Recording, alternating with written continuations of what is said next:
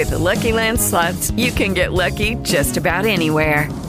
This is your captain speaking. We've got clear runway and the weather's fine, but we're just going to circle up here a while and get lucky. No, nothing like that. It's just these cash prizes add up quick. So I suggest you sit back, keep your tray table upright, and start getting lucky. Play for free at LuckyLandSlots.com. Are you feeling lucky? No purchase necessary. Void where prohibited by law. 18+ terms and conditions apply. See website for details. What are you doing on this lovely Thursday? We're going to first start. Thanks. We're going to first start with you said that with trepidation. Yes. Not sure. I understand it in the summer, Ek, because it's just things start to blend. Yeah. When we're in the midst of the year. I'm going to give you my theory real quick about this, because if I haven't shared it before, I'm going to share it. If you've heard this before, let me know. But okay, I'll just log off. No, but here's my theory. This past year has gone both incredibly quickly and unbearably slowly at the same time. And I was trying to figure out why that would be, right? You know, why make very funny. I was trying to figure out why that would be. And this is my theory, that we have now entered, and we no longer have 7 days of a week. We have 4. Okay. And this is what I feel like. We have 4. Because Friday is the escape day. Friday is a day, because Friday still has a feel. Like Friday is definitely a day. It's going into the week. Monday is a day for sure. So those are 2 days. Saturday and Sunday are 1 day. They're just like a weekend-ish type feeling that, you know, and then Tuesday, Wednesday, and Thursday are another 1 day. Like if you try to remember what you did last Tuesday, Wednesday, or Thursday, you'll have a tough time remembering like distinctly. So I feel as if these are the 4 days of the week. And but it's weird that one of those days the sun comes up and sets. It does 3 times, but it feels like a continual day, and it's like that's why the time goes slowly, because that day is unbearably long, like Tuesday, Wednesday, and Thursday. But at the same time, you know, there's only 4 days a week, so it kind of goes quickly. So that's my theory on how life has changed. Anyway, okay. So go ahead, Russ. So let's talk about the Philadelphia 76ers. Don't do it. Come on. Oh, yes. Oh, I already 76. That had a 26-point lead yesterday. A team that's lost 2 18-point leads going into the fourth quarter. A team that all the mathematicians said had a 99.7% chance of winning yesterday, which is why I hate that. Well, this team has this percent chance of winning, and this If you pay attention to those things, that's your problem. Listen, they're out there. But you know what you have to pay attention to, Anthony? The fact that Ben Simmons will not step up in a big situation. It's on the box score on ESPN. They have the running percentages. The score is it's ridiculous. And Anthony, I want you to remember, I'm not saying a thing about it. No, I already said it last night. I said the 76ers went full Toronto Maple Leafs last night. It's worse. Come on. It's worse. Okay. Toronto Maple Leafs. Listen, you're talking to a person who also went through the game 4 of the 93 World Series. The 15-14 Maple Leafs, 15-14 Blue Jays win after Mitch Williams completely blew it a chance to close the game out in the bottom of the 9th of that one. So No, I blame that on Fregosi, but anyhow, go ahead. That's true. But I mean, in this, again, for the Sixers, it really does kind of know a lot of people want to lean on Joel Embiid, but do keep in mind, he and Seth Curry were the only 2 players who put the ball into the basket in the fourth quarter. The rest of the team pretty much was MIA. True. And Simmons didn't put up a shot. And Simmons again didn't put up a shot, and it does. And again, we are at that point again with Ben Simmons where, you know, you can take him out of his game. He has whatever it is, he has a mental block, and to say no, it doesn't fit. When Doc Rivers said last night, I don't think the foul shooting is feeding into other parts of his game. I could literally smell the waft of BS coming through the screen. He can't hit 3-pointers and he can't hit foul shots. Other than that, I'm not even worried about Mike. I'm not even concerned about the 3-pointers. I really am not. I want to see him do something other than dunk when he's near the net or pass the ball out. Right. He has no finish underneath the net unless it's in transition. If it's a play where he's actually got to penetrate and get in and beat somebody out the ball, he can't do. He just at this point, he's the Alexander Semin of the NBA, really. Jeez. Now, the funny thing was going a bit much, Russ. I was sort of. I will say. This is what I will say. It is untapped. It is the unfortunate. I mean, the thing is, he does some other things extremely well. His defense is all NBA. Yeah. Can lock down just about anybody. That's a great thing. A tremendous distributor of the basketball, great court vision. But when you don't have a shot, or at least a mid-range shot, yeah, and you have no finish, I want to tie this into hockey for a second because the Flyers fans need to be worried about this. The Sixers losing last night affects the Flyers fans, I think, in a possibly very negative way. I think it affects the Devil fans more, if you know what I mean. No, this is why. If the Popeye Jones is a coach on the 76ers right now, of course, this is Seth Jones' dad. Oh, God. Now you're... Here he goes. If the Sixers were to tank and Jones was to get fired, how could that change things? He's not getting fired. It's his How do we know that? year. But still, Jesus. I mean, how do we know this? I mean, you do realize how many assistant coaches there are on NBA teams? As many as there are players, basically. Pretty much. It's like every player has assistant per player. No, it's true. Like I was looking up the assistants, and there are like 7 of them. Which I find insane, considering in the NHL we talk about having 3 assistant coaches, and it's like you got a larger roster. You probably need even more mental management over a long season. Right.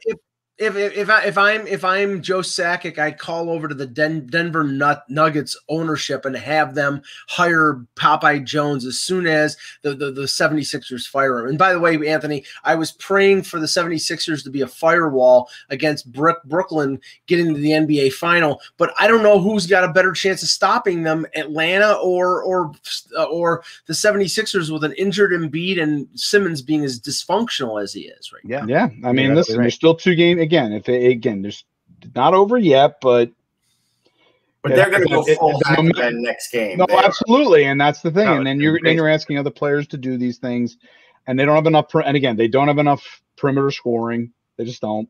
Now it's better than last year for sure, but not enough. Now I want to ask where were you when for today? Because today is the 27th anniversary, June 17th, 1994. All I have to do is say 2 words: White Bronco. I was watching the Knick game. Yes. And I was really super annoyed. Yes. That all of a sudden the screen got minimized. Yes. And they were showing the Bronco and that. And I was like, what in the world is going on? Yeah, they had then you find out. They had the NBA final in the small window. Yes. And we're watching the Bronco go down a California highway. It's like I was incensed. Yeah. I was mad. I'm trying to remember, what was the year again? 94. So it was so I know exactly. This was I graduated. It was senior week. I was watching it on a TV on the beach near the beach at a motel not far from the beach. Okay. I'll never forget it. Between that and the Rangers. Well, that was the week after the Rangers. It was the week after, yeah. Right. So I remember that. Yeah. Mm-hmm. Where were you when the OJ White Bronco chase in 1994 happened on this day? Oh, man, that's a good question. I remember. I don't remember where I was. Honestly, I don't. Okay. Were you in the U.S.? You weren't in Europe or anything like that? I was 94. Heck, if you were on trial here, you would be in trouble. Yeah, no, seriously. I'm sorry. I can't remember what happened. I can't remember what happened last Thursday. Okay, that's fine. I was in the U.S. in 94. Yes. Okay. Now the funny thing was, I was definitely watching the NBA final, and I was pissed off like you were, Russ, at the fact. And at a certain point, because you heard Marv Albert like describing Patrick Ewing dunking the ball, and they're showing this, and there was no Tom Brokaw cutting in. Like every once in a while, no, there was very little information other than what was up on the screen. This is O.J. Simpson, the Bronco, and Al Cowlings is driving. That's all we pretty much knew. And I switched it to the ABC affiliate in Buffalo, and Al Michaels was doing a play-by because he knew OJ from Monday Night Football. I think he was doing sort of a play-by-play of what was going on. I was like, where was he that he was doing it? What's that? Where was Al Michaels that he was doing it? I think he was probably like some ABC studio. They called him in. Yeah, I think so. Because the NBA final was on NBC at that point. So yeah, it was just bizarre. And I just have to. Did Anchor Bar stay open late that night because of people wanted to watch OJ and have wings at the same time? Yeah, all the murderers gathered in at the Anchor Bar. No, let me just say this: the reaction to the whole OJ thing. We're not going to go into the trial or anything like that. But I just have to say this: working where I was when the trial ended, and in Buffalo. Yep. I was working at a call center for a bank in suburban Buffalo, and the calls stopped. All the calls stopped when the verdict was being read, and there were people working there that were listening to it on transistor radios. And when they said not guilty, there was a cheer. I could top this, Mike. Yeah. So I would say maybe 3 or 4 months into a new job. I had left the hotel field and I was in the video game field. So I was working at Software Etc. at Deptford Mall as a store manager. And when the verdict was coming in, people were coming into the store because as a video game store, there were 4 TVs. And those TVs are supposed to be playing video games that are going to be getting advertised, that get paid advertising money for the company. And people kept coming in and saying, "Are you putting the verdict on the TVs?" And I knew if my boss walked in, I'd get fired. Like I was new in the job. I eventually did very well with that company, but I was new then.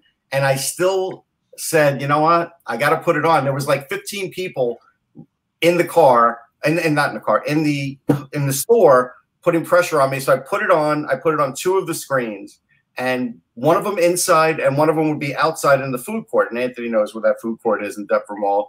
And it's pretty packed on, during the summer, especially. And I was at I remember where Software Etc. was in that mall. I bet you I was there when we knew you were there. It's funny you say you worked there. I bet you I was there picking up, like the latest Quest for the Rings for my Odyssey 2. Oh, that's funny. That's funny. Well, but I told you Montgomery Mall was eventually one of my stores when I was a district manager. Mm-hmm. And so you probably walked in then, but I wasn't there very often. I would be there like once a week. But anyhow, there were people cheering and everything else, and I'm just sweating it out, thinking I'm going to get fired for putting this up. But I did it anyhow. Oh so. Man, well, everybody in the mall was there after a while. I was living in Maple Shade at the time of 1994. I would have been in Maple Shade, New Jersey. So yeah, you would have been at Cherry Hill Mall. Oh yeah. Yep, for sure. 100 times. Like I used to ride my bike from when I was a kid in Cherry Hill. I'd ride my bike to the Cherry Hill Mall, the Deptford Mall, and the Morristown Mall all the time. Oh, okay. There you go. Okay. Yeah, done. And the famous Echelon Mall, which is no longer. Oh, Echelon. Oh, that place. That is one of the weird malls in America. Oh, it's definitely one of the weird malls in America. I think it's one of those. What movie was Echelon? I can tell you with the Echelon Mall was like during an era where they were making a lot of buildings, including schools, look like prisons. Yeah. And that movie, there was a movie that featured the Echelon Mall, like they filmed in it, and I can't remember what movie it was. Was it Mallrats? It's not that. It's not that. No, Mallrats was Northern Jersey. There's that really spooky movie that features the King of Prussia Mall in it. Can't think of what that's called. But the Echelon Mall. Well, the Echelon Mall was very close to the Coliseum, which is where the Flyers practiced at that time when I was a kid. Oh yeah, but this is out in the sticks. Just so people know, the Echelon Mall is out in the sticks, man. It wasn't the sticks at that point though. Right. Voorhees was pretty built up by that point, and it was really close to him. You're talking about the. You know what? I'm sorry. I wasn't thinking of Echelon Mall. I was thinking of Exton. No, Echelon Mall by Voorhees. Yeah, you're right. It wasn't in the sticks, but you know what? Nobody could ever find it. Like that was the other mall, and it was like a fashion mall. But anyhow, you're right. Very good. Very good. Moving on. All right, ready? Here we go. No more South Jersey talk for today. All right. Hello, Hockey World. Hello, Hockey World. It's Thursday, July 17th or June 17th. We'll call it June. It's Thursday, June 17th, 2021. I'm Michael Agello, and on Friday, we will be discussing the malls of Western New York. I'm just going from Sportsology, and I used to go to Market East Mall. That was the worst one. Anthony might know that one because it's attached to the train station. That was a tough one. Yeah, they're redoing it now in Center City. Yes. I'm Anthony Mangione, and got all this mall talk. Just makes me so nostalgic. Oh man. And I'm Eckler. You're watching the HockeyBuzzCast at HockeyBuzz.com. It's the podcast that comes every Monday through Friday to fill you in on the comings and goings in the hockey world.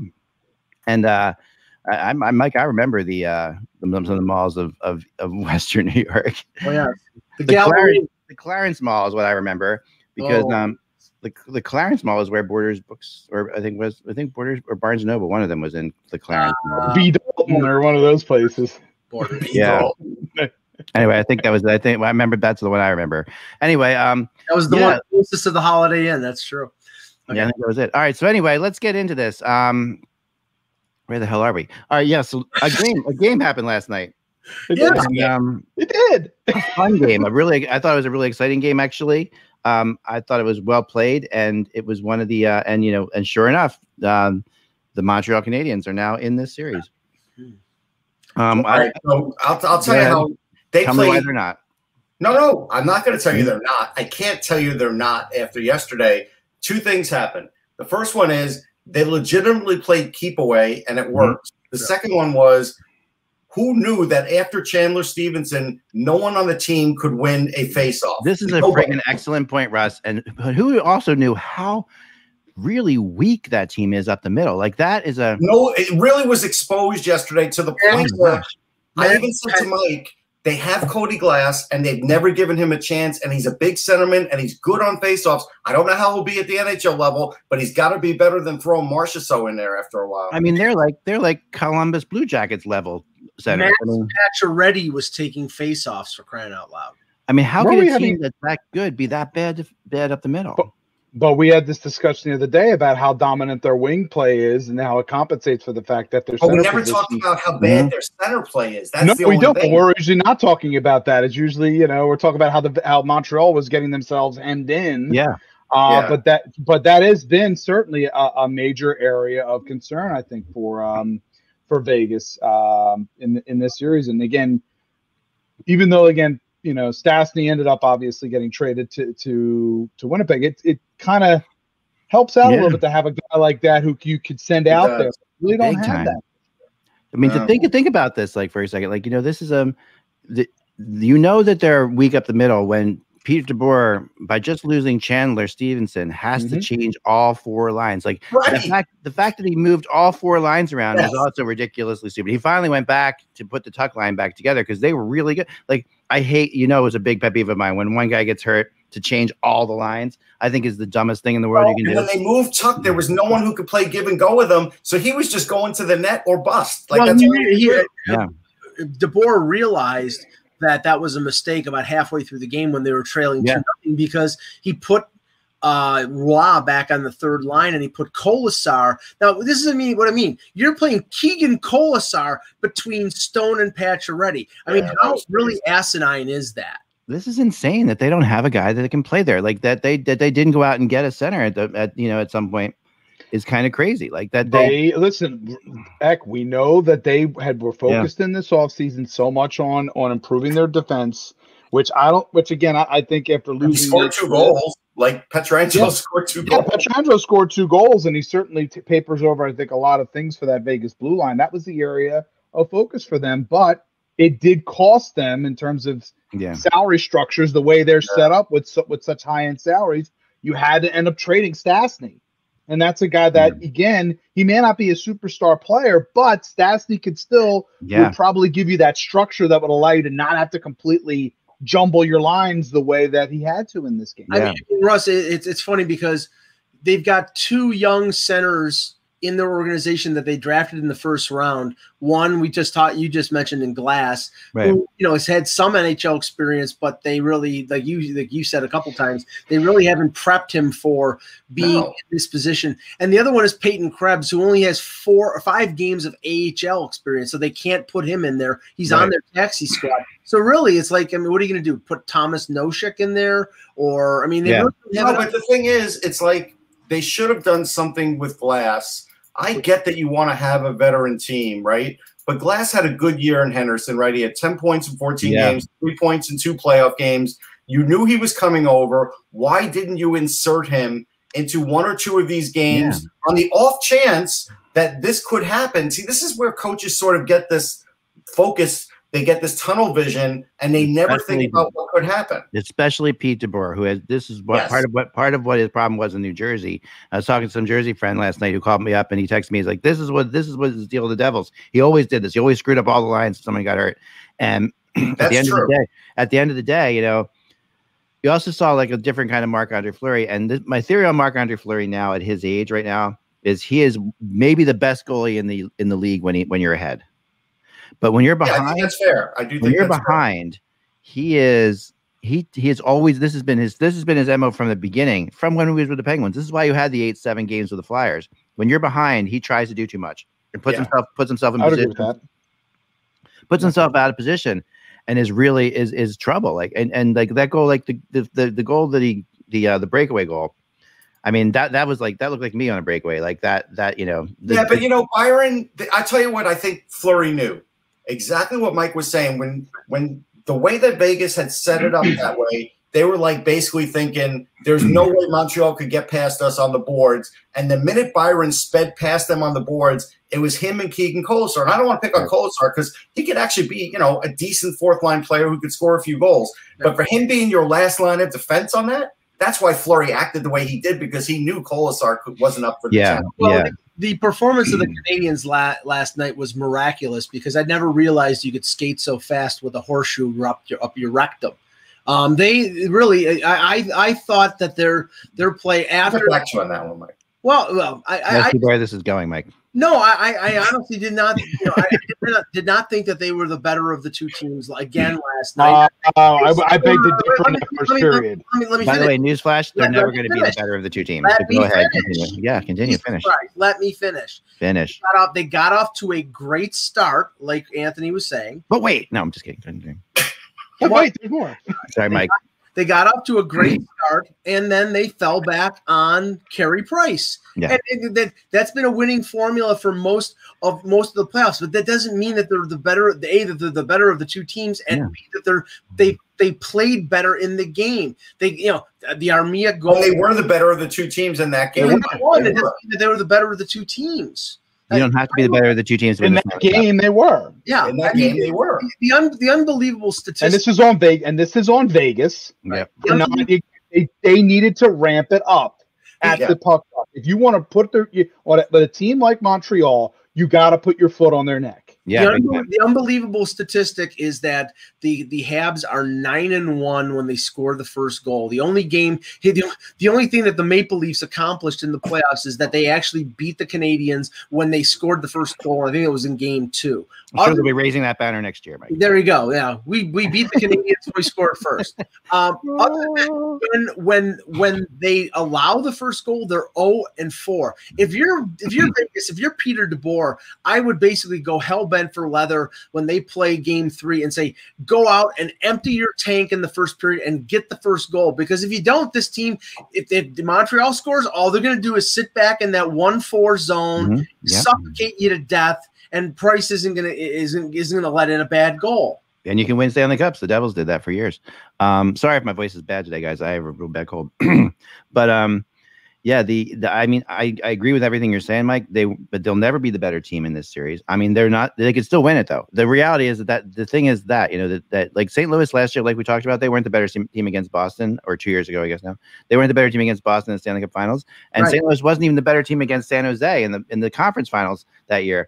But they, you know, you can still manage to win, and the reality is that the one thing I will say that I felt like was coming to fruition that I talked about before, the Achilles heel of the Golden Knights last night was that their forwards started to aim the puck, and you can't do that. Like Price got into their head a little bit. Well, I'll give you another one though. I mean, again, in-game strategy here that shouldn't have worked, but it worked great for Ducharme was having two centers in case one got called out, so they could win another faceoff because they have a lot of centers, and Vegas couldn't do anything about it. Like at some point, then you got to give it to Ducharme for doing that. No, I do give it to Ducharme, but I got to say, I'm DeBoer. I tell my guy, I don't care what you do, tie him up, fall on the puck.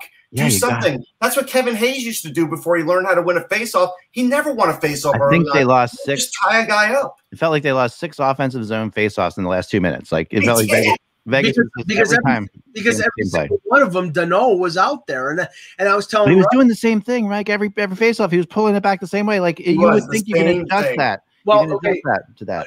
I'm just looking at the face-off statistics. Dano took 28 draws. He was 61% on the draws. The next highest amount of draws was Nick Suzuki at 17. So in the third period, he probably took all of them. And this is the thing. I said this to Russ. I mean, okay, clearly Dano, in the first round, he matched up against Matthews and he shut him down for the last few games, for the 5, 6, and 7. Against Winnipeg, he shut down Scheifele in game 1, and then I think he moved to Dubois. There's no number one center for him to check against. He's basically a face-off specialist, and he's killing them right now. And I said to Russ, Vegas's priority A should be running that guy. And I'm not saying cheaply. I'm not saying head hit him or anything like that. I'm saying wear that guy down, because face-offs, it's all about strength. It's all about technique. If you hit him a few times, he's not going to be as efficient on the face-off circle. So they have to do that. Otherwise, they're going to keep having that problem. Well, eventually they'll tire out if every game's like last night. Like eventually, Montreal can't play that way. But Montreal has to get to the point where Vegas gets frustrated and doesn't come like they came last night. Like the frustration level on Vegas's forwards was there. But honestly, think about this: if Peter Angelo doesn't score twice, that's a shutout for Price last night. And if that's a shutout for Price last night, there were some moments when they absolutely should have scored. Like the one play that Price got off the top of his pants that goes up, everyone thought that was in. There was no question about it. But the one thing they won also, as far as Montreal, is now the mental battle. If Stevenson's not in next game, DeBoer is going to put the lines through the blender and he is going to try and figure this out. And if he doesn't figure it out, it's not going to look pretty for Vegas. I think they will figure it out. Yeah. I can't imagine they won't, but man, if they do this again, it could get in their heads. I do question how tough Vegas is mentally. I really do. They haven't been tested yet in that part of the game. You want to know how bad they were down 0-2, being down in the Colorado series. Yeah, I think that was the first game blowout. I will give you that. Yeah, that was they came back from that pretty strong. You want to know how bad it got for Vegas in terms of the face-off? Okay, obviously Nick Waugh, who's a center, he had 16 face-offs, 8 and 8. Patrick Brown, listen to these list of immortals. Patrick Brown, Keegan Colasar, Max Pacioretty went 0 for 1. Marchessault went 0 for 3, Russ. Yeah, I know. And the funniest one, Ryan Reeves went 1 for 3. Why is Ryan Reeves in the faceoff? That's how desperate they were, because that's how desperate they are. He's big Ryan Reeves. He may scare somebody at the circle. Reeves has been pretty invisible. Honestly, he really has. Like for the most part, he has not been. What's the game? Once you get to this point of the season, I mean, unless you're Tom Wilson, where you could actually score. Exactly. Well, he's an antagonist without a protagonist, right? Like he's out there. He doesn't have anybody. He doesn't have anybody. Like when before Wilson, we had Wilson and Reeves. That was like a real thing. No, he does. He has Corey Perry, but the problem is they're trying to goad each other into penalties. But what Reeves can do. And I'm sorry, I said this in the Toronto series, and they didn't do it, and Winnipeg wasn't capable of doing it in the 4-game sweep.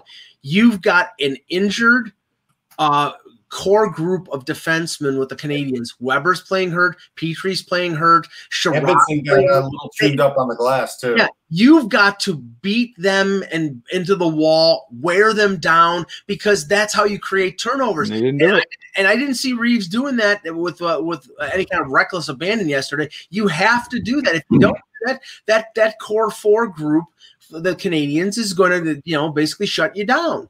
Yeah, here's the funny thing, and this happens with a lot of coaches. It used to happen with Laviolette, with certain guys.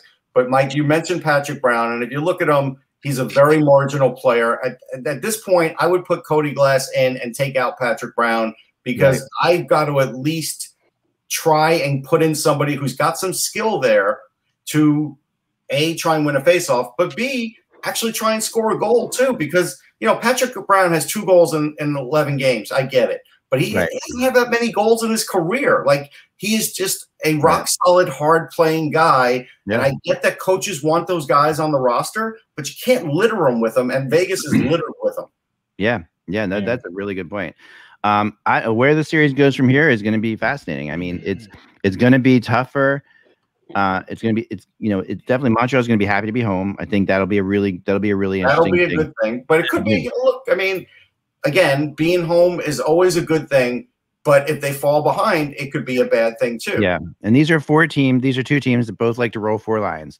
And they're making a big deal out of how this isn't like, excuse me, how there's no like line matching going on. But I think there is actually Montreal. There's line matching. Montreal's out. Montreal managed to match lines in Vegas, and it'd be even easier for him to do that at home. So, I think that's. I think it's. There was a point where Ducharme definitely outmatched the lines, and it happened in the 3rd period, and that's when there was a timeout called because Ducharme. Oh, I know what it was. They took a long time to get to the bench, Ducharme's guys, so they could see what Vegas was going to do because they were hopping right over the boards, so they didn't know what to match up. And that was a smart move, actually. And DeBoer got pissed off at that late in regulation. He was like, I'm not going to put my guys out until you put your guys out. Before we talk about tonight's game, let's talk a little rumors here because we got some rumors going on that I think are kind of fun.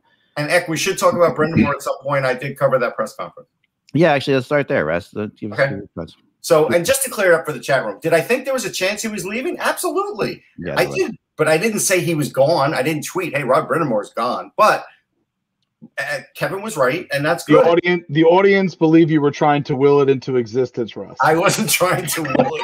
I honestly did think he was leaving. I just thought because it was taking so long, and I knew he wanted to sign those other guys. I get it. But I still thought it was taking a long time. But anyhow, I always thought, look, Brind'Amour's a great guy, and he got all those guys new contracts.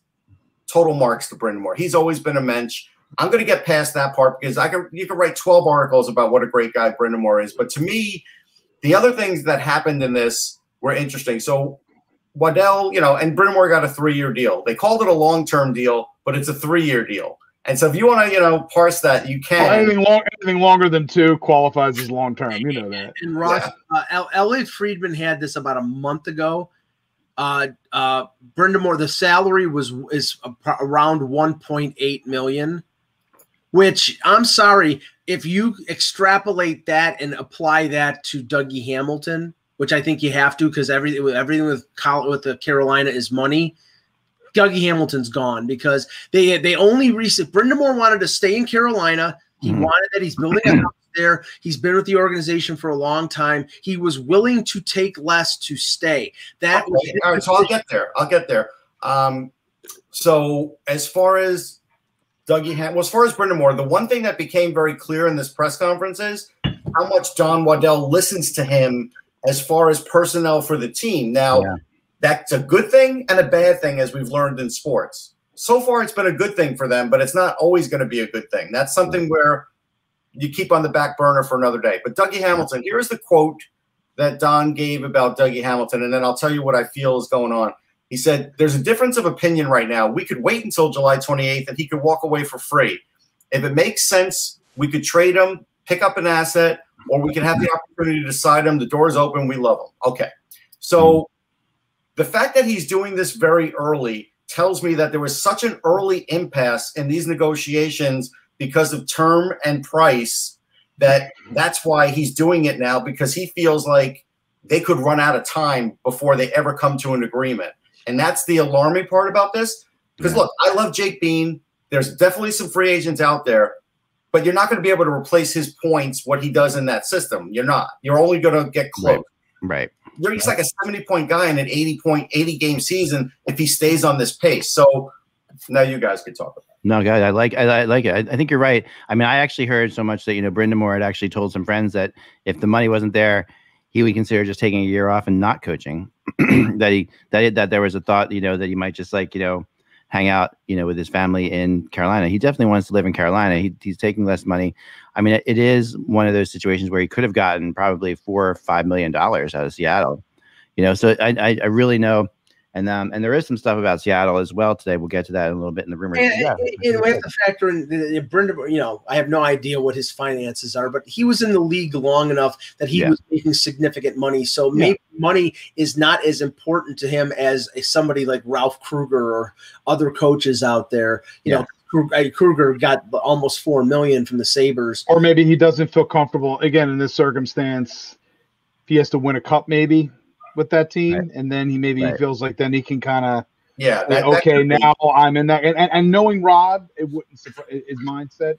It wouldn't surprise me if that is the potential. That could be a potential angle. And what I hope is that what Russ said is true, is that, you know, at least you get some influence, some more influence. A lot of influence. Yeah, and I'm going to give you another quote that shows that. Yeah, so somebody did ask a great question. Said, "Hey, if there was a 30-goal guy out there in the market, but he doesn't necessarily play your way, could you teach him to play your way?"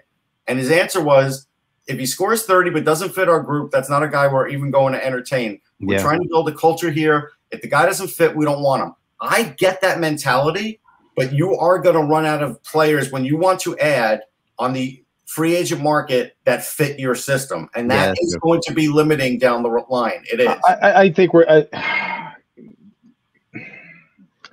culture is a huge part of it. I think we would all acknowledge the fact that the teams that do win it have established it, and you can potentially make it work. Like, say, for example, in Pittsburgh, they were able, you know, there was some, again, you have to see sort of the way the player is, what their personality is, everything else that goes into it. Like a guy like Phil Kessel was able to graft himself into that Penguins lineup after he got traded pretty, you know, in a fairly seamless manner. As long as you have to feel strong enough about your room to be able to absorb a more mercurial personality type. True. So the question is, again, who in the 30-goal score guys are out there? We're coming up with hypotheticals. I'm not saying it's this year. It does get very specific, Russ, as to you do have to examine those things. Right. Yeah, I'm saying it's any year, though. He just brought it up as a hypothetical, this guy, and that was his rock-solid answer. And I get it. I get wanting to stay with the culture, but I also feel like, hey, there are always exceptions where, you should be able to get a guy to fit in sometimes. And sometimes you have to identify a guy out on the market because you do have a need. Like, that's going to come up. Yeah. I wanted to congratulate Bill Zito for being one of the 3 Wait, I was just going to have one more thing for this. And then, please continue. Yeah. So the other thing, there's 2 other things. So he's talking, Don Waddell said they're talking to Svechnikov every day. Now we have to remember, Svechnikov was offered like a lowball deal last year. He didn't accept it. $6 million. Yeah. And now they're talking every day.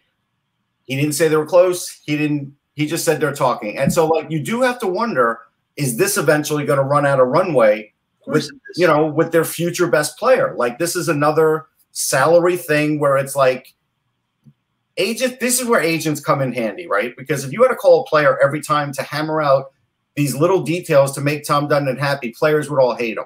But they're doing all this through the agent, so that's fine. The agent contacts the player once in a while to give him an update. But, again, this gets into dangerous territory with a guy like Svechnikov. Yeah. It does. Yeah, well, come on. The book here is that they'll nickel and dime every single thing from broadcasters to general managers to coaches and to players. Remember, their big contract was not signed by them. It was signed by Montreal in an offer sheet that they matched. They calculated that it was a good enough offer to match, and they did it. But for about 5 seconds, I'm sure they probably, let me see, is this something we should do or not? This is the last big quote I'll give you. And this one is the one where Don literally falls on the sword for Tom Dundon. He goes, I don't think there's anything he's ever said no to from a player standpoint. It's interesting, yeah. Now, from a salary standpoint, he says no all the time. I mean, he did. It's true. It's a good point. Don knows not to ask in a certain situation. That's why. That might be the case. No, go ahead, Mike. No, okay. So I wanted. They announced the nominees for the Jim Gregory GM of the Year award, and one of them was Bill Zito, who did, I think, a masterful job with the Panthers in his first year. Yeah. The other 2, Lou Lamoriello won it last year. Right. Okay. He's nominated this year. I would like to ask if one trade is enough to be named GM of the year, because other than signing a draft pick that they drafted, Ilya Sorokin, and trading for 2 of his old compatriots in New Jersey, Kyle Palmieri and Travis Zajac, Lou did nothing, and he gets nominated for GM of the year. And the other one is even more laughable. Mark Bergevin, if they had lost to the Leafs, would have been fired or not. He was about to get fired. I know. I think Zito might actually have this. I think I think it'll be Zito would win it. it'll be Zito. I think it might be him too. I mean, which would be quite. I know Zito. One of Zito's mentors is Lamoriello. I mean, who would have been your? Let's throw this out here. What would have been? Who would have been your other? If you're taking Lamoriello, and if we're taking the other two out of the mix and keeping Bill Zito, and who would have been your other two nominees, Mike? Well, I think Joe Sakic would be one of them. I think Colorado, get Devin Taves. Yeah, the additions that they made at the deadline. I would agree with that. I would have think Joe Sakic would have certainly been one. I agree. What's another one? Mm-hmm. So you're replacing Lou. You're replacing Lou with Joe, right? I'll tell you my number one over Lou. Yeah. Julian Brisbois. Yes. If the league gives him general manager of the year, right. then they have egg on their face. No. You get capologist of the year. Right. No, but he also made the David Savard trade, though. He did. No, but basically what Russ is saying is if they had nominated Julian Brisebois for GM of the year, that they were putting a rubber stamp cap circumvention. I have one that I actually thought was going to win, and he's not on there, and that's Billy Guerin. I really thought Guerin should have. I thought Guerin should win this, honestly, over Zito. Even though, I mean, I think they both had amazing years, but I think what Guerin did by moving out some of those really big names, he made some really risky type moves that, as far as Minnesota goes, but he did it, and then signing Talbot was a great move, You can't nominate somebody from GM of the year if he traded for Eric Gustafson at the deadline. I mean, listen, at the end of the day, Gustafson's not killing him, Mike. I know. Bergevin at the end of the day, and then remember, it's not supposed to build a playoff roster. Like, that's what I talked about all year. And so far, that has been true. His off-season moves, I think, do allow Bergevin to be in the. I probably would have Sakic in there, and I think Bergie probably is okay to be as the third nominee. I would not have Lou. Yeah, I would have Sakic, but I want Bergevin for sure because again, so Foley. I think that the Foley move was one of the best off-season. Anderson, he did a good. Again, the proof is here right now, here in the conference final. But what I'm curious at, and I wasn't able to find this out. What I'm curious about is we know that awards like the Norris or the Hart, the Selke, they're all regular season awards. The award it counts the balance of the regular season, not the play.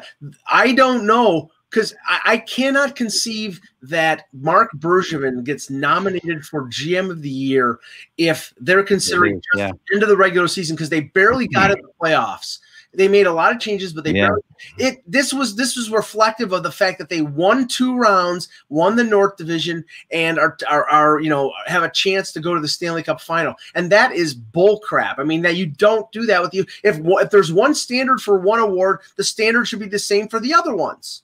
Yeah, I mean, I was surprised that Fletcher and Dubas didn't get any mention. I thought both. Yeah, that is kind of weird that he got no mention. And to answer Funky, Lou is still a top 5 guy. He just shouldn't be in for the award this year. That's what Lou does is he by not making moves. I mean, honestly, still the crazy thing about this, I've never talked to a GM who didn't laugh at this award because they all say the same thing. They all say a GM's job is not judged in the season you're in often.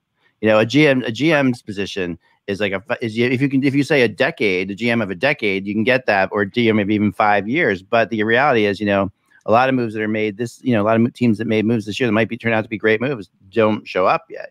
So it's like to win this award, you have to be kind of going for it, and you can't be in a certain spot. But the best moves are often made when you're not there. And I know you were throwing a dig at Kyle Dubas, but Dubas went for it, and it was smart for him to go for it. It didn't work out. Like I said, I've said before, the Leafs' loss was not on Kyle Dubas. The Leafs' loss was on the core group not coming through. No, I wouldn't blame it on Dubas. And honestly, that's the NHL in general, right? I mean, the loss. Yeah. What I will blame on Dubas if he goes and re-signs the same guys. If he brings Spets is fine, but if you bring Simmons back. And you're thinking about bringing Thornton back, then I will rip Dubas because then I will be like, you know what? You can't do that again. I think I can see them bringing Foligno back if they lose Hyman. Foligno, yes. Foligno, that the indicator is that they're not going to do that, Russ. That Spezza was Spezza came out yesterday, and Leaf fans got to love this when they have some players who they think took too much of what the cap was. Spezza came out and said, if I could have taken less, I would have. No, Spezza is amazing. I mean, because there's no nicer guy in the league than Spezza. First off, I mean, you must have lost the scored though when he said that quote. I'm sure Mitch Marner was cringing when Spezza said that. I know. And then the reality is, like, I mean, I know, and I have a little bit of a soft spot for Spezza because he's the first guy who ever wore a Hockey Buzz hat on the CBC when he was being interviewed. So I'm like, cool. But I definitely have a Spezza. Like, he's one of my favorites. But honestly, yeah, I mean, just what he keeps doing and the way he played. I mean, he was maybe one of the most, or the second most important player in the league for Leafs in the playoffs. It's just crazy. He had 3 goals in 7 games. And he's a full-time guy. And he's amazing. And what he went through too, with the craziness of them benching him when they first brought him there with Babcock and all that stupid stuff. Yeah. 2001 was the first draft I covered, and Spezza obviously had a lot of hype in the draft. And I knew about him in juniors, but I wasn't the junior guy I am now, or the prospect guy I am now then. So I went and watched him. They, they had him a lot of times pre-COVID. They would have these, sessions with players and kids, and have, they'd go like to whatever the local rink is, and they'd work them out. And I watched how Spezza was with those kids, and I was like, man, this guy really cares about these kids in the sport. And then when the All-Star game was in Ottawa, I have video of like him and his kids having this interaction, his own kids. And I was like really touched by it. I have it somewhere. I probably should put it out there sometime, because it just shows the way this guy cares about everything. And the fact that what he said yesterday was that if he could take less money, he would. Like, granted, he took a lot of money from Ottawa. Don't get me wrong. But he still said that. He is in a comfortable enough spot to make that comment. Yeah, he made that. But also the guy he's just a nice guy. He's got the goofiest laugh. He's got the goofiest laugh in the NHL too. Like, if you ever heard him laugh, he's he's lived up to expectations. Like, he was the number 2 guy in the draft. There was a lot of hype. Right after him was Alexander Svitov, who here's the quick story on him. So John McGowdy, who was a great guy, he passed away a few years ago. He worked for NHL.com. I was working for NHL.com. He called me. He goes, "You just saw Svitov play. He played right away. He played against the Rangers at MSG." He goes, "What did you see?" I said, "He's a horrible NHLer. He can't skate. He was looking down at his feet. He's never going to make it." He goes, "Well, I can't use that for my article. You're not helping me at all." I'm like, "Sorry, John. That's the truth." That's funny. I don't know. So, getting back to this, it'd be interesting to see who wins it. When do they announce this award? There's a schedule. I think it's going to be throughout this month. No. It's quicker than that. You're talking about for the GM of the year? Yeah. I'll look at my email. It's quicker than that. This isn't like something that goes to the award show, is it, or anything? No. The Calder is going to be during the Stanley Cup and something else. But this one, this award is made for Zoom.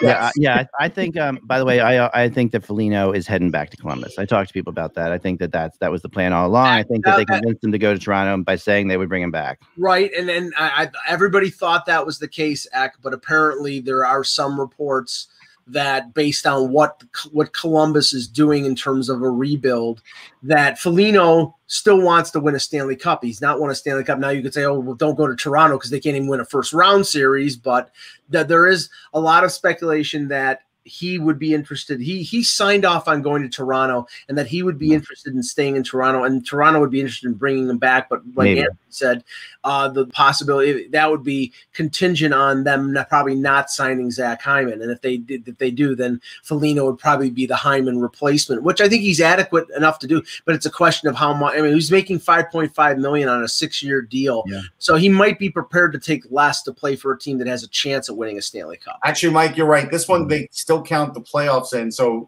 I didn't realize they still actually count the playoffs. So this one is going to be one of the Stanley Cup ones. So it's June 21st. Now we should talk rumor wise. We should talk a little bit about Hamilton. We should talk a little bit about Eichel, because I wanted to get in. My blog today was about like the domino theory, and I brought this up, and it's become a popular theory around. I've been talking about it forever, and there are key dominoes. I call them keystone players. The keystone players in the draft, because every year. Having done this now for like 17 years, I guess, every summer, there's it goes one of two ways. It either goes players trickle out signings and trades, trickle, or you have these keystone guys that hold up everything and that make everything like completely a mess. And that's, we had Seth Jones was one of those keystone guys, and that was definitely the case. Like last year, some people said Taylor Hall was that, but he really wasn't, because people weren't, it was kind of different last year. Well, now when you add Hamilton and Eichel into the mix, it does start to look like a summer of log jams again. Like it looks like what's going to happen. I did some talking about and I know Kevin and a lot of people think Eichel's definitely gone. I have a couple different sources there, and they've been giving me mixed messages, and I finally called one out on it. I'm like, so what's the deal? Some people are saying he's gone. And at the end of the day, what I kind of got out of it, without being directly told, but this is sort of what I kind of got from what I was being told, was that, okay, this surgery thing is obviously a big deal, right? And they know that Eichel, it's going to be hard to trade him because of it. They know that that's something that's out there that they're not going to get the price for. And they also, I think they want Eichel to see that. I think they want Eichel to see that it's hard. I think that part of this is come on, do the surgery. Like, do what we want to do with the surgery. Not have the surgery. Right. Sabres don't want him to have the surgery. Sabres don't want him to have the surgery, except that you're not going to do that. And then his name could quickly come off the market if that happens. Eichel doesn't want to be traded right now because of for the obvious reasons that, he has no say. He could go to Columbus and he's stuck in Columbus forever. Here's the issue. The Sabres have control now. Right. They won't have control at this time next summer. Right. And that is the issue. So that ties into what I'm saying. The Sabres are basically holding that over him right now and saying, we can put you someplace where you're going to be for a very long time. Or you can, you can do kind of what we're saying to do and not get the surgery and back. I think that, and that's why I think some of these names are coming out. I'm just not convinced that that's not happening. I'm not saying it's 100% the case, but I think that there's part of it. Yeah. Where it's I'm sure, Eck, again, considering recent history with trades and them taking a bath on it, right, plays a bit of a role in this, and that they don't want, if they don't end up with what they're hoping will be a good return for them. Is there a way that they could figure this thing out? I doubt it, but well, being as close to the scene in Buffalo as I have, I mean, the general direction here, I mean, there's a sort of an aura of finality that he's gone. That it right now is not, I think that I get that. Yeah, I think that the hints out there right now are of him, of them not trading him are more like, okay, if we don't get what we want in a trade, then we're not trading him. We're not going to trade him for a bag of pucks. We're not going to be suckers like we were in the Ryan O'Reilly deal where we took Sobotka and Patrick Berglund, and by 2 years after the deal, they're both gone, and the only thing you have left for that deal is Tage Thompson because you traded the first-round pick for Montour, and he's gone. So, I mean, that deal was disastrous for this team, and they can't do it again. And that's why, Elliot Friedman is saying that, Anaheim is interested, and that Russ, this is the thing that I find laughable based on all the discussions that we've had about the Sabres and where their organization is right now. Friedman is saying that the Sabres value this draft more than other teams. They view it as getting an edge on other teams by knowing this draft class really well. That tells me that they know the NDTP. Those are the players. This is not the best year for the NTDP. There's some really good players, but this is nowhere near where it was. They're trying to outsmart themselves. Not even that. They don't have enough boots on the ground for this draft. They really don't. And this is I think this is a distraction tactic, honestly, Mike. I really do. I think that the fact that they're making this draft into something bigger. They have to do something for their fans. There's a lot of guys. There's a lot of guys and girls in that stadium wearing Jack Eichel jerseys. Okay, don't kid yourself that it's an easy thing or a good thing for them to do to move. No, I get that. And they also they aren't going to get screwed again because they aren't going to, and therefore you have to put the odds of them not moving him at the end of the day because they're not going to move him for nothing. Okay, so let's say you don't move him. Yeah. What are the odds they come to an agreement without going to arbitration on his surgery or not surgery? No, I think can't even decide on that. At some point, they're just going to have to. They're one side's going to have to give on that. That's all it's going to be. What I think this is, Ak, is their attempt to generate a market for Eichel to get teams competing against each other to up the offers, because I don't think in the end. They're disagreeing about the surgery, and I think the optics of him coming back as a disgruntled player next year will be as bad as it can be for this. Or there are enough bad things going on right now where you're going to have a disgruntled captain saying, "I want out." No, that is just not acceptable. You're not going to get that from Jack Eichel, though. Jack Eichel's not that kind of guy, and they know it. Here's why Kevin Adams is saying that, right? Because he knows he's going to end up with 3 or 4 picks in the top 15. Right. Because if they trade Sam Reinhart to Vancouver, like I was talking about, they'll get the 9th overall pick. If they trade Eichel to Columbus, they'll get at least the 5th overall pick with everything else that'll be sprinkled in there. So that's why he's setting up for that. And what there's a very good chance that could happen. And what this organization, I agree with that. What this organization may be doing is setting themselves up for another 20, like that span between 2014 and 2016 when they drafted 2nd overall with Reinhart and 2nd overall with Eichel. They're setting because if you have 3 or 4 first-round picks and your number 1 center is Casey Middlestat and your number 2 center is maybe say Adam Henrique or even Dylan Cousins, you're setting yourself up for the the Shane Wright sweepstakes or the Connor Bedard sweepstakes in 2 years. You're going down that road again. Yeah, but they've been down that road and they know it doesn't always work out. So that's a tough. But there does come a time when a franchise no longer is okay with tanking. Like there comes a point at which their fans are just like, we've been doing this for too long now, and it loses a lot of its glamour. But they've also made moves that signaled that they were quote unquote tired of tanking. Right? Yeah, they have. It's just their circumstances are they had a terrible coaching situation. Yeah. And just general mismanagement that completely scuttled whatever ambitions they had. Well, I mean, they're being forced into a direction that they really have no control. When you have your top 3 players, Ristolainen, Reinhart, and Eichel, all basically saying we want out of Dodge. No, but that's not the case. That's not what's happening, Mike. I mean, Reinhart's not saying he wants out. Ristolainen's not saying he wants out either. And I mean, none of those guys are openly saying they want out. Where there's a lot of assumptions being made all over the place. They can't say I want to be traded, but they did say, well, basically Reinhart and Ristolainen said the same thing. Whether I'm back or whether I'm not makes no difference. With a year left on their contract, that means they want the hell out. No, I don't agree. Okay, but let's say this. I don't agree. 2 years ago, their plan wasn't to be a rebuilding team this year. 100%. And that's what they are. Right. And no, I agree with that. And that wasn't the plan with the B, but that doesn't mean you get rid of pieces that are in place. Like you don't want to. I think they have to. They don't have to. They still own, like those guys are both, like Ristolainen is going to be a UFA next time around.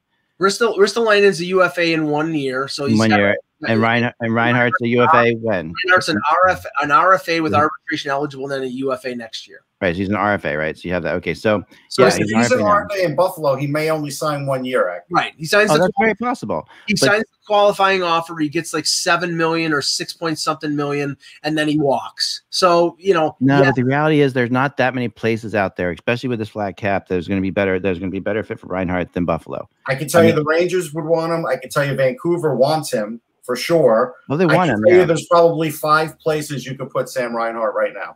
Oh yeah, no, he's a talented player, and I mean, 30 goal scorers are 30 goal scorers, right? There's fewer places for Eichel, but teams are going to actually go out of their way to get Eichel. So there's probably more than we think, because they'll make the effort.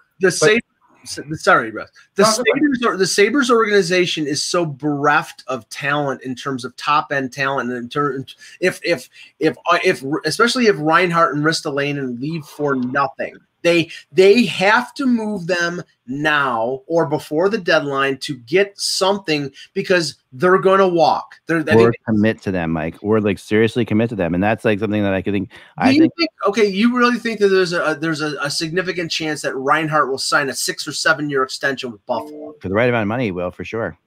Well, then you're overpaying him, Mac. Well, I mean, Jurgen gave us he's a 30 goal scorer and he's one of your top centers, especially if Eichel's out of there. Yeah, you have to overpay him. Remember, Jurgen gave us the scenario: if Eichel's gone, they may go to him and say, "You're our top center. Will you sign here now?" And then I guess there's a chance. Yeah.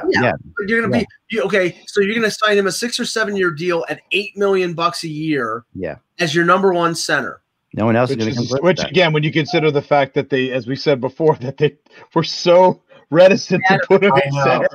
You're going to pay him $8 million a season. I know. The problem here is you got to take all the coaching stuff out of it because that was a mess. All right, forget. I'm going to just make it really simple here.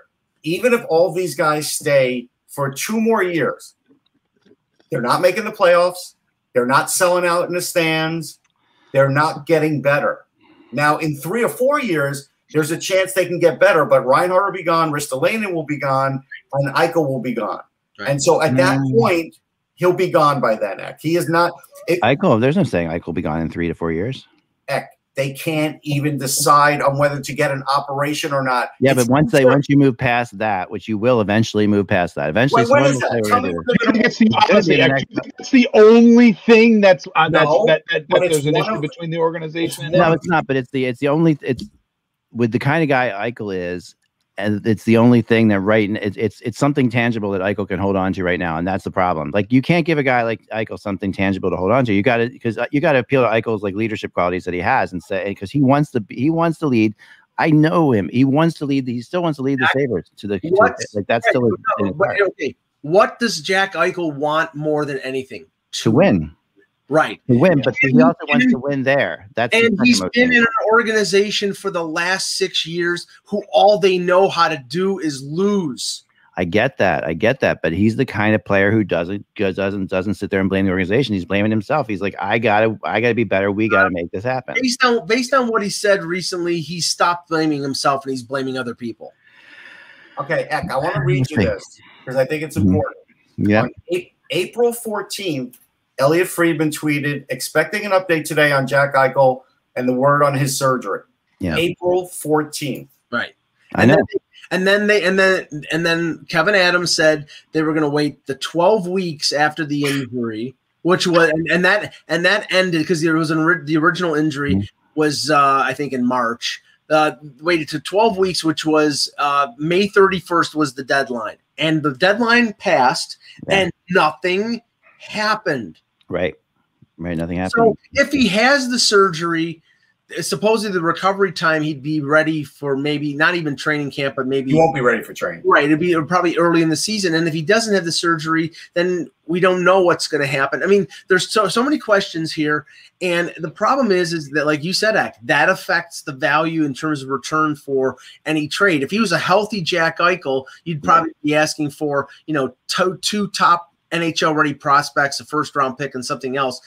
Now they're saying we're months into this act. Like this I know that. I'm not saying we haven't, but at the end of the day, also, what if like you say, nothing has happened yet, and I can also sit back and say, yeah, nothing has happened yet. So Eichel hasn't had the surgery yet, and that means to me that it's that easier there's a lot to trade him. By the way, it's easier to trade him than probably to come to this decision on the surgery, because if that goes to arbitration, you don't know how long that's going to go. It's impossible to trade him when he's injured. It's not impossible. Teams want him now. What they're saying is that they're basically holding off on the surgery to find out whether the team that he potentially is traded to is in favor of that or not. And that Buffalo wants to pass on this and let that team handle the situation and get what they can for Eichel, which is still going to be a high price. I think that's where they are. If they don't get that price, then you're right, they'll keep him because they'll want to make sure he has a good year and then they can get full value for him. But honestly, I don't know whether we're ever going to see Jack Eichel in a Buffalo uniform. I mean, Buffalo is like that person who was selling a 67 Chevelle, and he said, listen, it's mint, but it needs a new engine. I'm not dropping a new engine in it. You will do that. Let's come to an agreement. And it's hard. No question that you're right. And like I said before, they need somebody to jump in there and take over the situation. So it's just fix it. They need like a Rutherford, somebody to come in there and say, stop. Everyone stop. They do, but they're not going to do that. Stop, Eichel, stop. Everyone's being childish here, and they are. Everyone's being childish. I mean, I think Eichel's being childish on some things. I mean, I'm listening. I'm not trying, but at the end of the day, I don't buy that other teams are interested in trading for him right now at all. I just because the price, like they say, they're not going to get screwed by it. So the price they're asking for a guy who no one knows about his shoulder, it's just not going to happen. Not in this NHL. It's his neck, and they'll put in some conditions on the picks. Don't worry, but there's still teams that will jump in. Yeah. It's the NHL. Yeah, they see an opportunity here to get a 25-year or 24-year-old #1 center who, when healthy, is one of the top 5 centers in the league. Yeah, but you said what's Buffalo won for that? A lot. Well, I think they want probably a top prospect and at least one first-round pick and probably something else. Yeah, at least one first-round pick. But in this you can get one first. I think you can get a conditional first. I think you can get 2 prospects. I think one really top prospect and one really good one. One is going to have to be an A prospect who's ready. Like one who could play right away. That's a lot for a guy that you don't know if he's going to be able to play again. Yeah, but the positives or the pluses on that is you have a number 1 center under contract for 5 more years. There will be teams that will risk it. There won't be a ton of them, but there will be teams that will do it. Anaheim is looking to replace Brian Getzlaf. That's 8 something. No, I mean if he's healthy, if Eichel's healthy, I'm 100% with you. Yeah, but no one's going to give up 2 first-round draft picks and 2 prospects potentially for a guy that they don't that why hasn't he gotten a surgery? Why is this surgery so important? How bad is his neck really?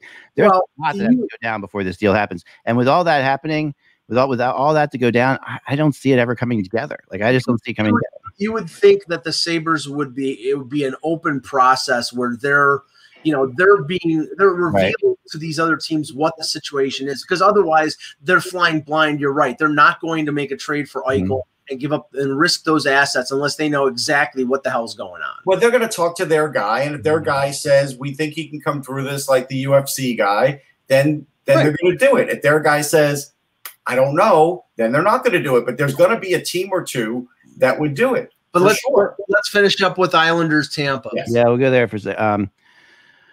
All right. Also, we'll just go there. I'm going to do some rumor chart stuff, but we can do that tomorrow. All right, we'll do it tomorrow. Yeah, I mean, we have talked a lot about the Islanders Tampa, obviously already. Not much has changed since yesterday with this. It's really just a matter of playing in the game. That's why I was kind of putting it off a little bit. I think that, I so much wish I was at the game tonight. If I would love to get a credential right now and go up for this game 3 and 4, just that arena is going to be so crazy.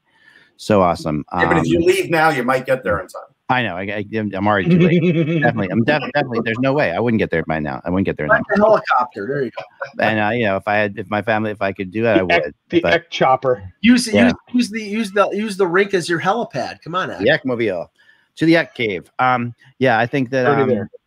Yeah, the Eck Cave's right behind me. That door right there. That's the Eck Cave. That door. All right. Okay. So tonight is the night we find out. This is my prediction on this one, and it's going to be a kind of strange one. But my prediction is tonight's the night we find out whether or not Varlamov or Sorokin is finishing this series. And I don't know why I just feel that way, but I just feel like Tampa could come in tonight and blow the doors off because they're out of there. Or Varlamov comes in and just plays amazing, and it's Varley the rest of the way, no questions asked.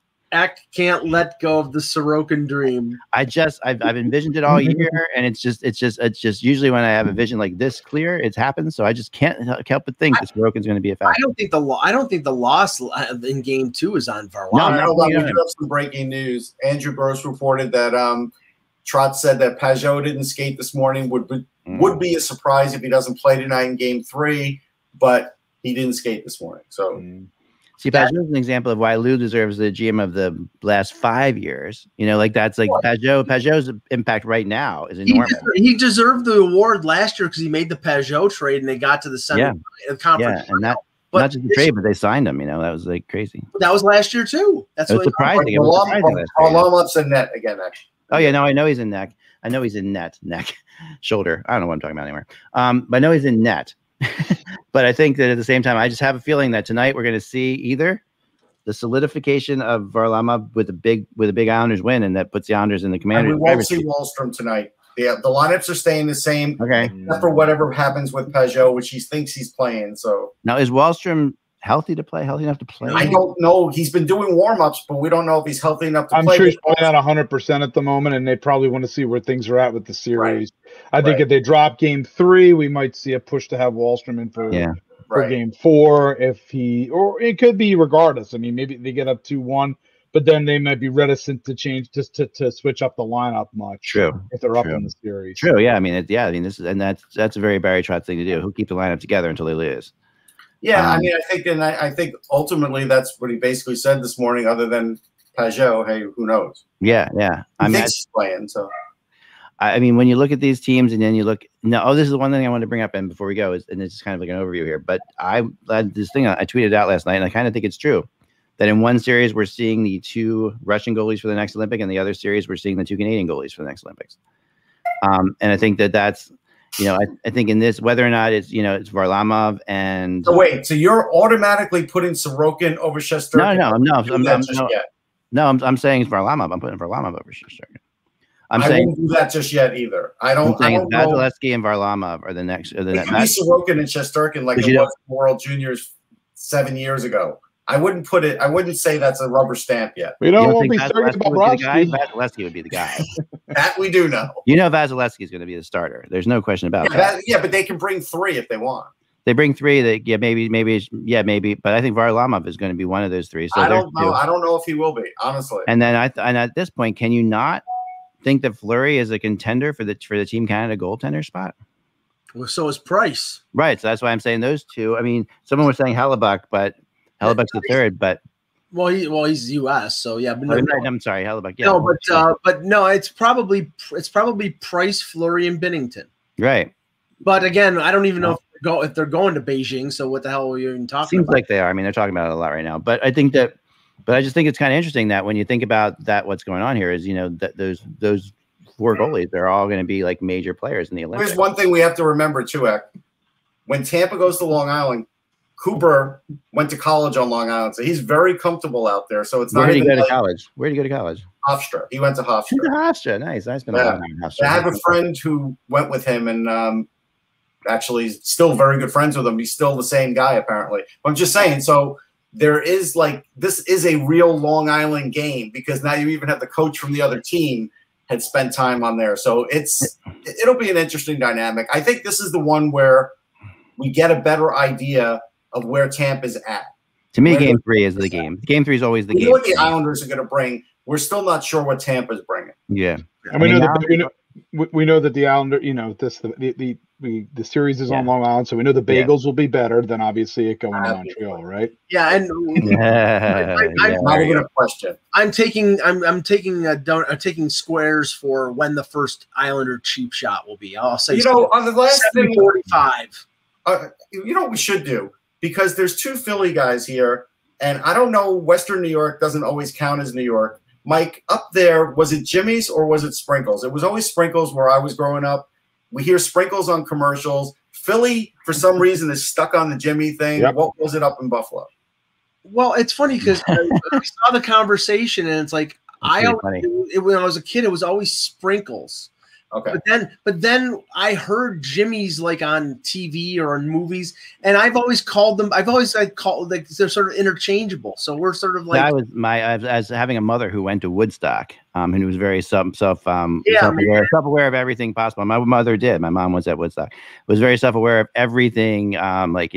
Justice-wise, Jimmy's was never allowed. It was considered a racial slur, and it was we never said. Yeah, absolutely. Really. Jimmy's. Yep, it was. Okay. Consider the racial term. That is what I was taught. Give me some rainbow sprinkles. So Ecky's the tiebreaker. Anthony. I was taught that sprinkles were multicolored and Jimmy's were chocolate. I really was, but you didn't call Jimmy's that because, and I'm telling you, I'm dead serious. Interesting. I have never heard that. I never heard that either. And I'm finding it interesting right now that the Lehigh Valley, if that's true, that we're having the. And it's Lehigh Valley baseball team with a theme night with that. So. It's interesting. All right, there you go. It was Gay Pride Week in Buffalo last weekend. Mm-hmm. They had their parade, and there was an ice cream place on the main drag in Buffalo, and they were giving out ice cream and they said Rainbow Jimmy's. There you go. Rainbow Jimmy's. Wow, that's so. When I am in, obviously when I'm living here, if I'm in Philly in the Philadelphia area, I do say Jimmy's. I will say if we're getting ice cream, if we're on vacation elsewhere, right? I will say Sprinkles because people. I know it's a very Philly colloquialism or Northeast Carter colloquialism more than anything. But if I'm elsewhere in the country, I would be. If I say Jimmy's, they'd be like, what the. Interesting. Well, there you go. We don't know. I might be wrong, but that's what I was taught. Anyway, interesting. Didn't expect that answer. There you go, folks. Remember, without the buzz, it's just hockey. We will talk to you tomorrow. Hey guys, it is Ryan. I'm not sure if you know this about me, but I'm a bit of a fun fanatic when I can. I like to work, but I like fun too. It's a thing. And now the truth is out there. I can tell you about my favorite place to have fun. Chumba Casino. They have hundreds of social casino style games to choose from with new games released each week. You can play for free anytime, anywhere. And each day brings a new chance to collect daily bonuses. So join me in the fun. Sign up now at ChumbaCasino.com. No purchase necessary. VGW Group. Void where prohibited by law. See terms and conditions. 18+.